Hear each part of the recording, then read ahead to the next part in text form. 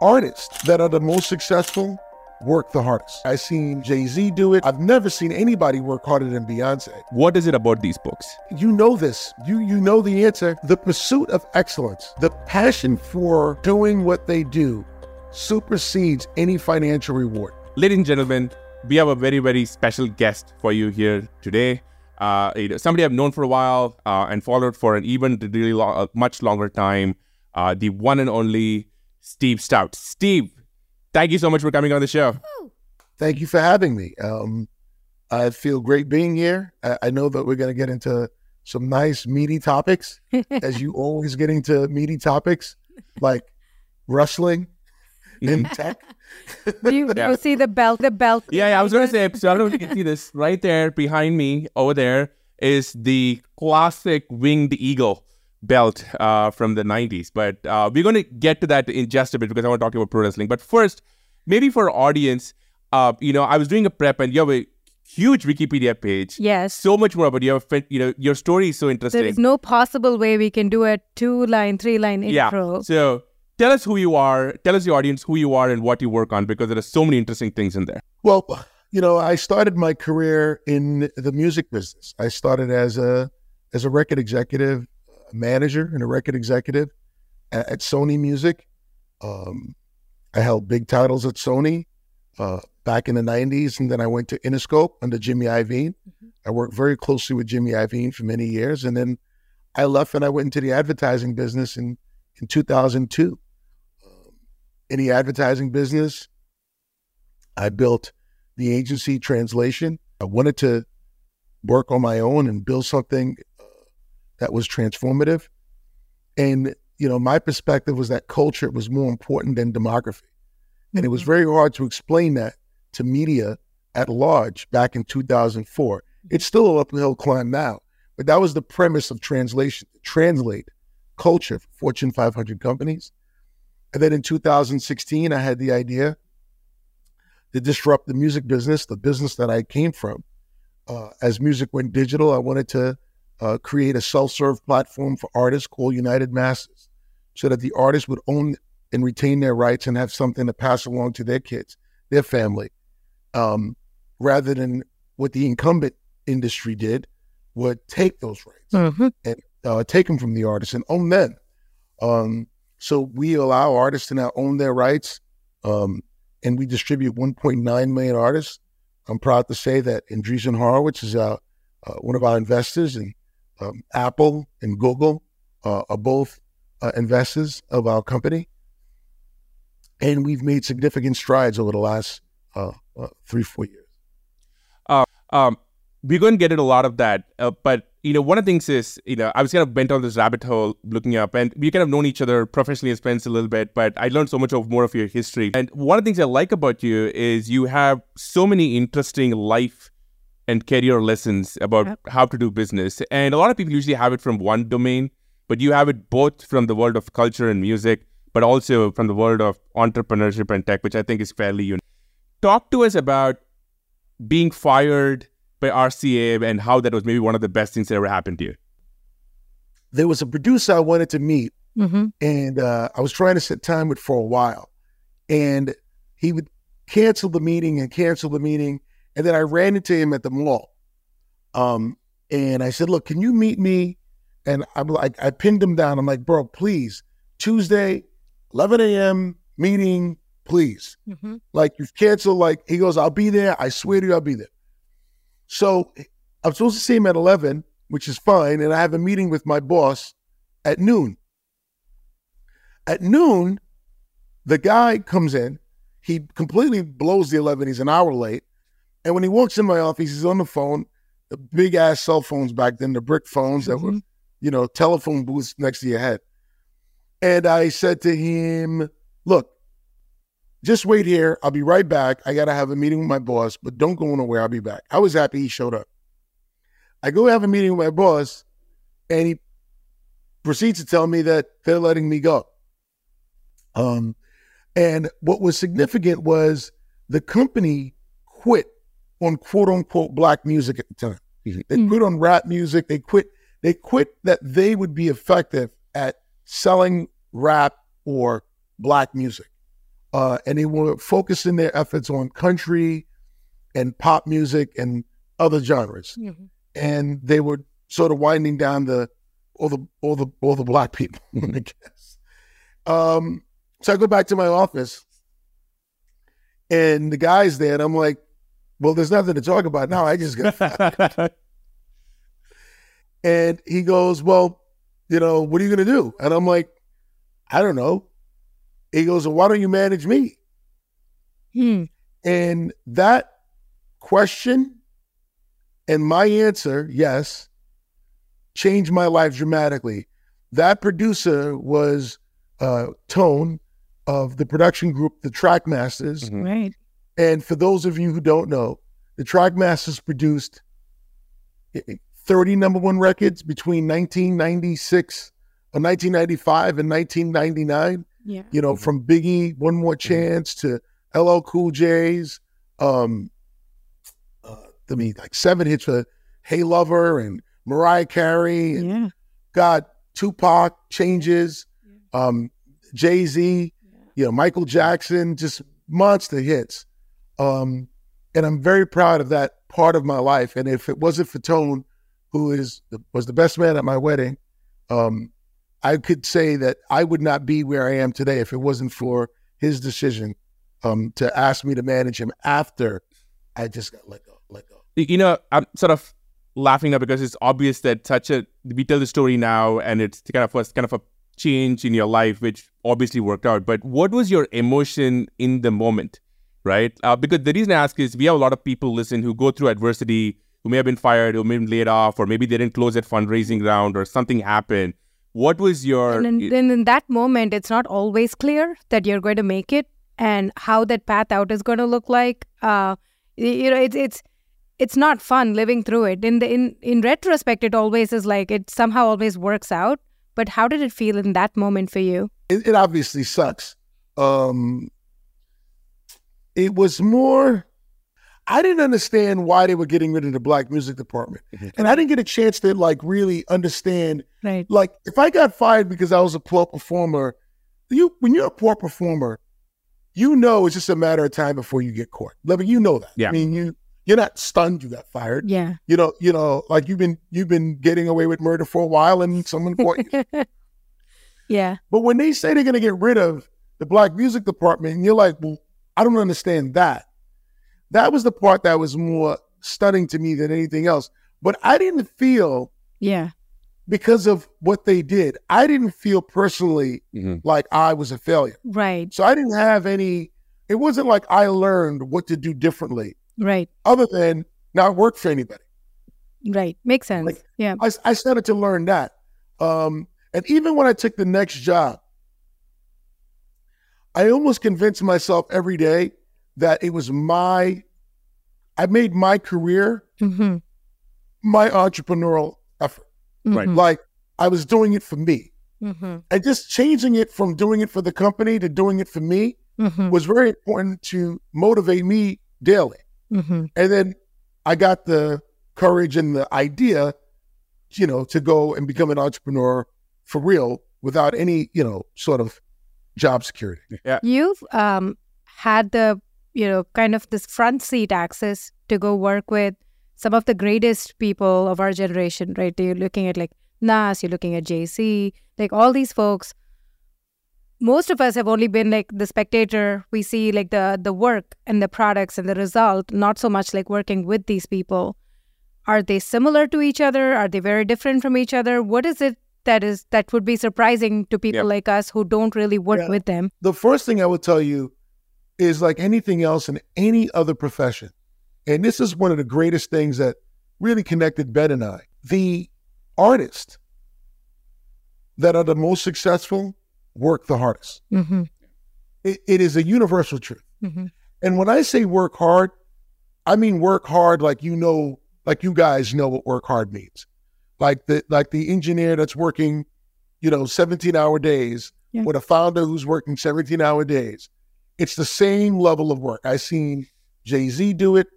I've never seen anybody work harder than Beyonce, ever. Not anybody. Maybe Kobe Bryant, who I got a chance to work with. God bless. Nas, hard work, and these guys work hard. The travel, the writing, the giving of yourself in order to find the stories to tell that truth. They work very, very hard.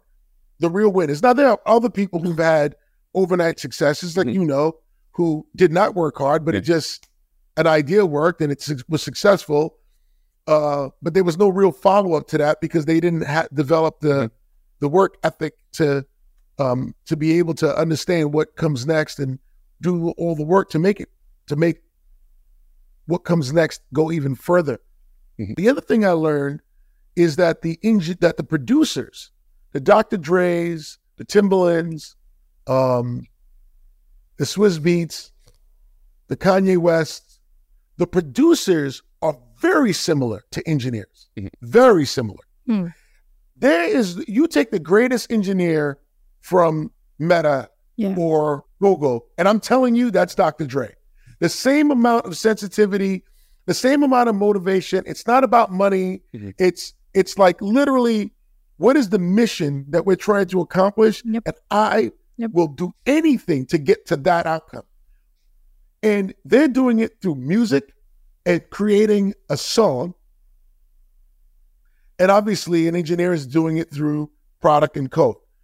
But it's the exact same level of empathy and motivation. Like they're trying to change something. They're trying to change the sound on the radio. They're trying to disrupt the market from the monotonous of what you hear all the time. The great producers are always trying to change music. Pharrell changed music 4 times. Like that's a dead. I'm going to wake up in the morning and everything I hear on the radio and everything I hear on playlisting or whatever it may be, or what's popular on the charts, I'm going to make something that's as popular that comes at it completely different. I want to ask you about actually Pharrell, because that story on RCA, I heard from your connection with Pharrell, which we linked to. It's fantastic. And as we are recording this, Pharrell just wrapped up a few weeks ago, maybe one of the most iconic LVMH shows, taking over the city of Paris. And I was struck by, here's a guy who's been at the top of his domain for maybe a couple of decades, and not just in music, but then transcended that into, the human line, sneakers, and now, as the creative director of probably one of the most iconic fashion houses in the world. And what I'm kind of jealous and kind of so curious about is he doesn't need the money, right? But he's also reinventing himself all the time. So what about somebody like a Pharrell? I think somebody like a LeBron is a similar example. Keeps that internal motor going, but also they're constantly adapting and reinventing themselves with the times. What is it about these books? You know this. You know the answer. You know the answer. I kind of said it, like the pursuit of excellence, the passion for doing what they do supersedes any financial reward. They're trying to make a mark. They're building a legacy, but they're not doing it for that. They don't know how to stop. They don't know how to stop learning. They're culturally curious. They want to expand. Rakim says the line, constant elevation causes expansion. Constant elevation causes expansion. And it's the idea to keep elevating and then you expand as a direct result of that elevation. And that's what they believe, and that's how they approach the world. So, I would say whether it be Pharrell, LeBron, Jay-Z, or whoever, the great producers, artists, entrepreneurs are constantly elevating. And that expansion is what we see. And you go, why are they doing that? And how could he go from making that song to now this LVMH fashion show or this he built this trading house that he has. Pharrell has this trading house or auction house rather. Let me be more specific. And it's the constant pursuit and the cultural curiosity to keep expanding or keep elevating that allows that to happen. And it's the same thing in tech. I mean, when I speak to Ben, it's the same exact thing. Like, how are you doing this? And the firm's doing that. And the firm's now opening up in London. And the firm's, the expansion of the firm and the categories that you guys playing in and the gaming fund and everything else that you guys have done is about elevation. I was listening to a bunch of your interviews, and something which struck me, I should have interviewed, but it kind of struck me, was you approach business relationships very similar to the firm. And I give, obviously full credit to Ben and Mark and the culture they have set. And so I was watching the Shop episode with you and Mav and Rich Paul. And there's a bit in there where you talk about how, you manage some of the most famous people in the world, right? Like Mary J. Blige and Nas. And one of the things that blew me away was you said, and I might be mistaken, but in fact, there is no written contract and you're not trying to make money off of each song because you're taking a long-term perspective. And I'm kind of curious to, for folks listening to this, young entrepreneurs or people who just think of relationships, business, transactions, like that is such a fundamental level of insight, which I think goes to the heart of how we work as a firm in the place I work for. Talk to me a little bit about how those relationships work for you and maybe how people should think about business relationships. One of the things that I realized early was the access that these great artists provide you gives you an entree to another world. Right. And although that you are the manager and you make money from each transaction, I always felt like because of the entree they provide, I could actually make money off of that outside of making money on them, which many managers do all the time. Yeah. Once you get in the room, you start networking and you find other opportunities. So my only contribution to them, or my contribution to them because they allowed me to be their manager and I got that access, was to not charge them for everything. Mm. So what I talked about in that interview that you're referencing was publishing, which is basically getting paid off the things that you write. Mm. I never charged anybody a commission if I made them money off of something that they wrote. I just never did that. I also felt like I didn't want to have an artist feel like I'm giving you a contract, and because you have this contract with me, you are now locked into this agreement and you can't leave me. Mm-hmm. I didn't want them to feel that the weight of that. Mm-hmm. And I know most people think that that's not a good idea, and I understand why. The obvious thing is like, because you can do all the work and then they'll leave you. Mm-hmm. But I also have so much pride and respect for my ability and what I bring to the table that I'm like, well, if they leave me, that means I left them. Right. Yeah. Like that's also not good for that. The way we say it, we call it the infinite game, right? Like you have zero-sum games versus infinite games. Zero-sum game is, if for you to win, somebody else has to lose. And think about it as like a transactional system, which is, we see a lot of people playing that game and it's very short-term focused.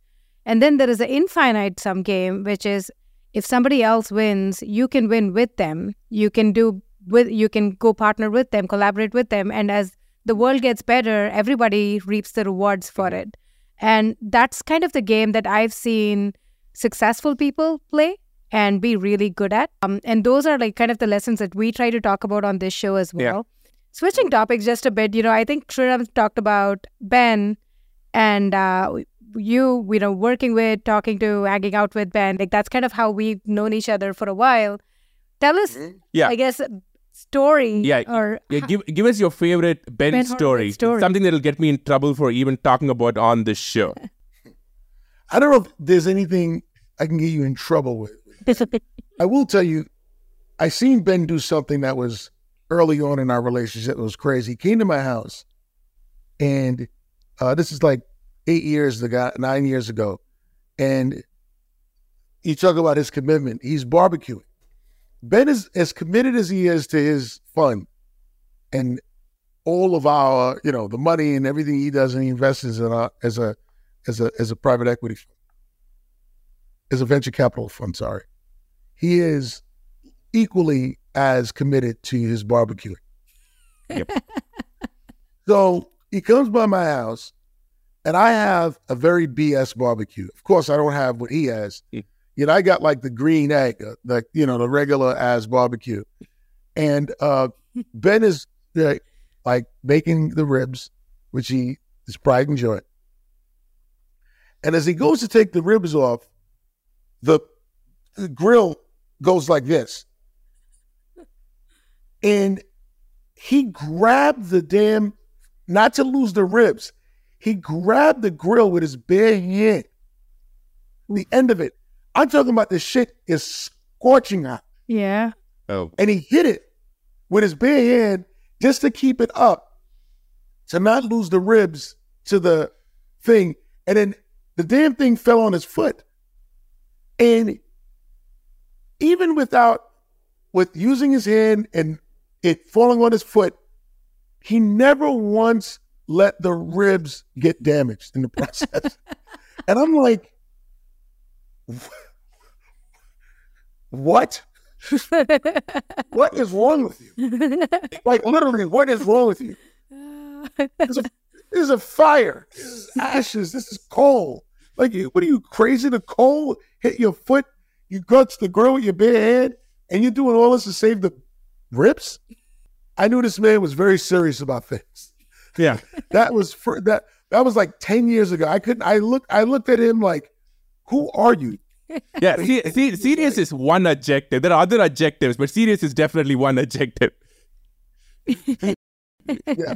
You don't try this at home, kids. So that's a Ben story. I think one thing about you and Ben, and I mean, like, I think a lot of our listeners can look at you now and they see, somebody at the top of the mountain, right? But when I was kind of listening to some of your stories, it really impressed upon me kind of the hustle and the grind. So talk to us a little bit, like, if you're a founder watching this, being on planes, going to one of these networking meetings just to get one meeting, follow up, just the hustle, the grind in a shitty hotel room. What was that life like for you? And how much is that a reason for who you are today? I'll give it to you twofold. When I first met Ben in 2011, it was around, he had read my book, The Tanning of America. Mm-hmm. And I was speaking at Stanford. And somebody in attendance worked at the firm and said, he would like to meet you. And do you like boxing? And then I went to his house, watched the boxing match, and we became really good friends, listening to rap music and drinking whiskey. And that was 2011. And by 2014, when I had the idea for what United Masses will ultimately be, but I started thinking about raising money, Ben worked with me on help shaping the idea. And then I went out to raise the money, and I raised the money, and I had to build a team. One thing Ben said to me is that when you build United Masses, the thing that's going to work, you got to have the tech advantage. Mm-hmm. And to have the tech advantage, you got to hire the best-in-class engineers. And I knew what that meant. I had to run the agency. So Monday, Tuesdays, and Wednesdays, I'd be in New York. Mm-hmm. And then Wednesday night, I'd take a 9:00 flight to the Bay. And then Thursday and Friday and part of Saturday, I'd be in the Bay. And I did that for 5 years. And everyone thought I'd go to the Warriors games, I would be out socially, and I would meet talent. I met, a lot of early, Travis and Drew and Chris Cox at Facebook and, all of the people. We're talking about 2016, 17, 18. And that was very important for me to understand the culture of the Valley. It was very important for me to understand how to speak to an engineer. That's when I realized engineers and producers were very similar. I had to integrate myself into the ways of the Valley in order to be able to recruit talent and develop a network, which I'm proud that I've done. But that was the grind. And I had learned that I was able to do that because in the record business early on, or the advertising business, I'd fly across the country, go into a room, hoping I could meet one person that was a mid-level person that'll ultimately lead me to some business. And I didn't find any despair when I didn't get the business. So I always felt like even if I went and I flew across the country and stayed in a shitty room, I didn't measure the one event and go, oh, this doesn't work. Yeah. I would do it over and over and over and over and over again, knowing that at some point it would work. And as an entrepreneur, I believe that your job is to look under every single rock, because you never know where it's going to be at. You never know where magic is going to be. You never know when it's going to take place. And the meticulous nature of going through that process over and over again is what gives you the perseverance to go through the ups and the downs of what it takes to build a company. So that grind is it's a baseline ingredient that I have, that I apply in all circumstances. And it is what made me, who I am as an entrepreneur. It's what made me who I am as a CEO. And I respect it as a very important attribute in anybody who's trying to build something. One of the things I really admire about you is your ability to be a translator between worlds. Because I know a lot of people in tech, obviously. I know some people from the entertainment world. They don't usually talk to each other. They can't usually talk each other's language. And even if this is very conversation, it is very clear that you can talk both languages. So I think the question would be, what do you think if you are a tech nerd, geek, engineer watching this, right? Or on the other hand, maybe, you're a hip hop artist watching this. What do you think you could learn from each other? What do you think both of the worlds could learn from each other? Oh, Sram, I was very early. I'm like, this whole thing is about the convergence of culture, technology, and storytelling. I seen when Twitter first blew up, all of the cultural conversations that were on it that helped drive that, the contagion around people downloading the app and the conversations and, what led to Black Twitter or whatever it may be. And I seen the same thing with Instagram. Like, I know how important culture is in driving technology. I also know the importance that technology does to culture to make it scale quicker so that people get a chance to understand the rituals and the ebonics and all of the things that drive culture that technology has done to move it quickly and spread it and make it global, and much more. The depth has gone, not just, it's gone deep as a result of the how powerful technology is in spreading messages and providing access. Living in that convergence of culture, technology, and storytelling is what I've believed in. And I think that people who don't want to do that are putting themselves in a very tough spot, because this idea of the technology guy being the nerd, the introvert that doesn't care about culture or technology, that guy's not a winner either.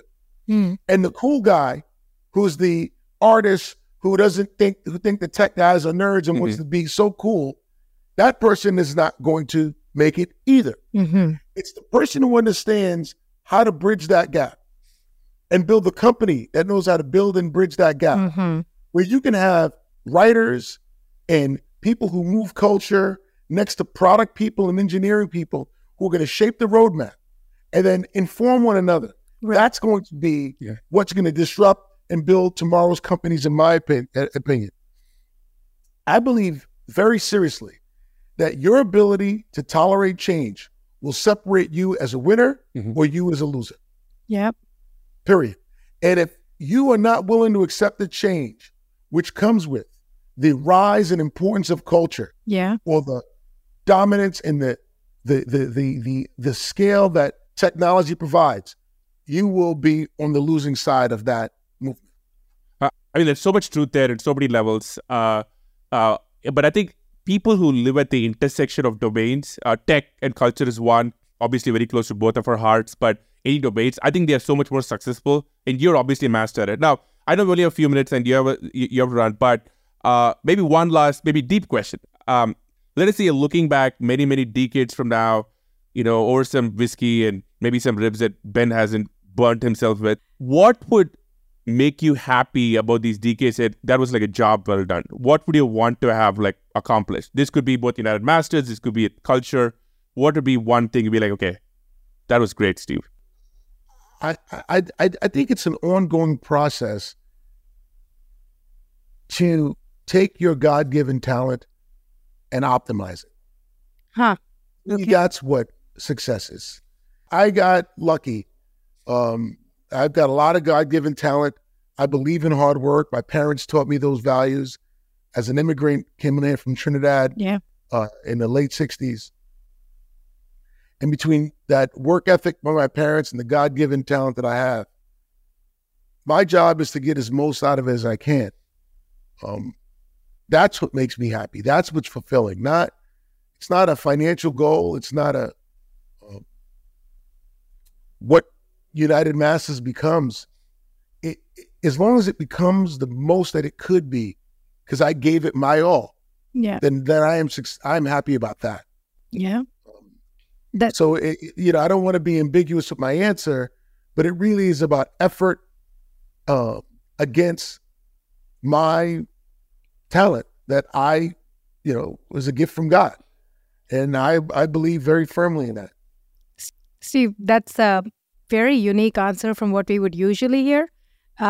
Typically, it's about a thing, a company, a mission, moving something forward. And that's usually what we'd get about, like, in the future, what do you see?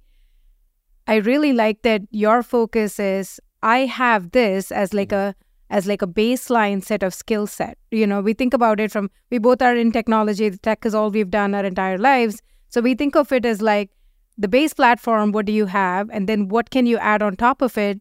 What can you optimize to make this the best at what it can do? And you're focused more on your personal fulfillment, personal optimization, personal success. And that, I think, is really interesting because we don't usually hear that. Yeah. It's just a higher order, right? It's like, of course, I'm the CEO of the company. I'm the founder of the company. Of course, I expect the most for the company. I want to make my investors money. I want to do all those things. Those are very clear. Yeah. But for me, the fulfillment is, how far can I go? Mm-hmm. And maybe taking that company to a certain extent. And then what's the next thing? Mm-hmm. What's the next thing? Mm-hmm. But as long as I'm optimizing what I have, LeBron gave a speech last night on the ESPYs, and he talked about what the game of basketball means to him. And he measured his success by giving everything I have to this game and not cheating the game. Yeah. My whole thing is giving everything I have to my God-given talent and not cheating that. Oh my gosh. This is amazing. This is amazing. But I got to ask you a question before we get up. Okay. Go for it. Go for it. Best wrestling match you ever been to live? Easy. Let me just set this up because people don't understand. I want everybody in this pod to know my man is a connoisseur of wrestling. Vince McMahon is proud of him. The WWE, the WWF, they're both proud of him. I just want to say, we've been to 5 WrestleManias in person. Yeah. We've been to a bunch of other specific shows in person. This man is a true fan. And he takes the entire family with him for all of these matches.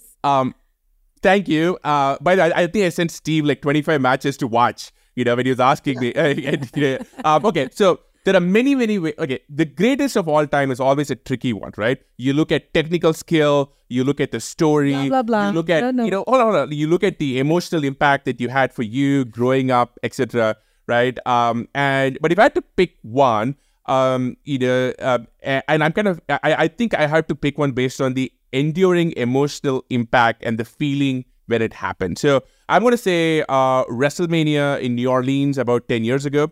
And that's kind of a unique night because that was the night when The Undertaker's streak ended. And that is a huge thing. But that's not a match I'm going to talk about. You see, because the streak ended, and the streak ending is like the death of your childhood. We were there with 80,000 people, and everyone was in shock. Crying. I wasn't crying. I was actually crying. It's one of the darkest moments. But right after that match, you could not say 80,000 people as if they just witnessed the death of Superman, right? Which is what they thought they'd witnessed. So there was a guy, Daniel Bryan, right? And who was this huge underdog.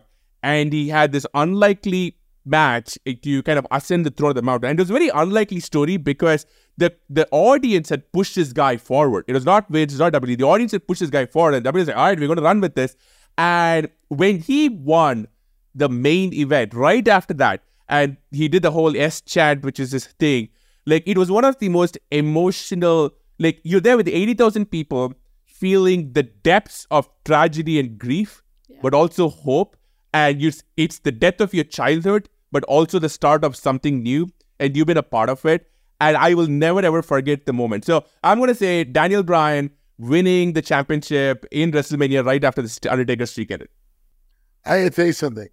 You got me emotional just listening. I got to check that out. Steve, this is amazing. You're such a unique, amazing. Thank you. So you got to come back on the show and do this all over again. We have to do this much longer episode. This wasn't enough. Thank you so. Listen, thank you for having me. I have no problem coming back. I love what you guys are doing. This is great. Married couple, having your podcast talking about wrestling and technology and music. All right, man. You're doing your thing.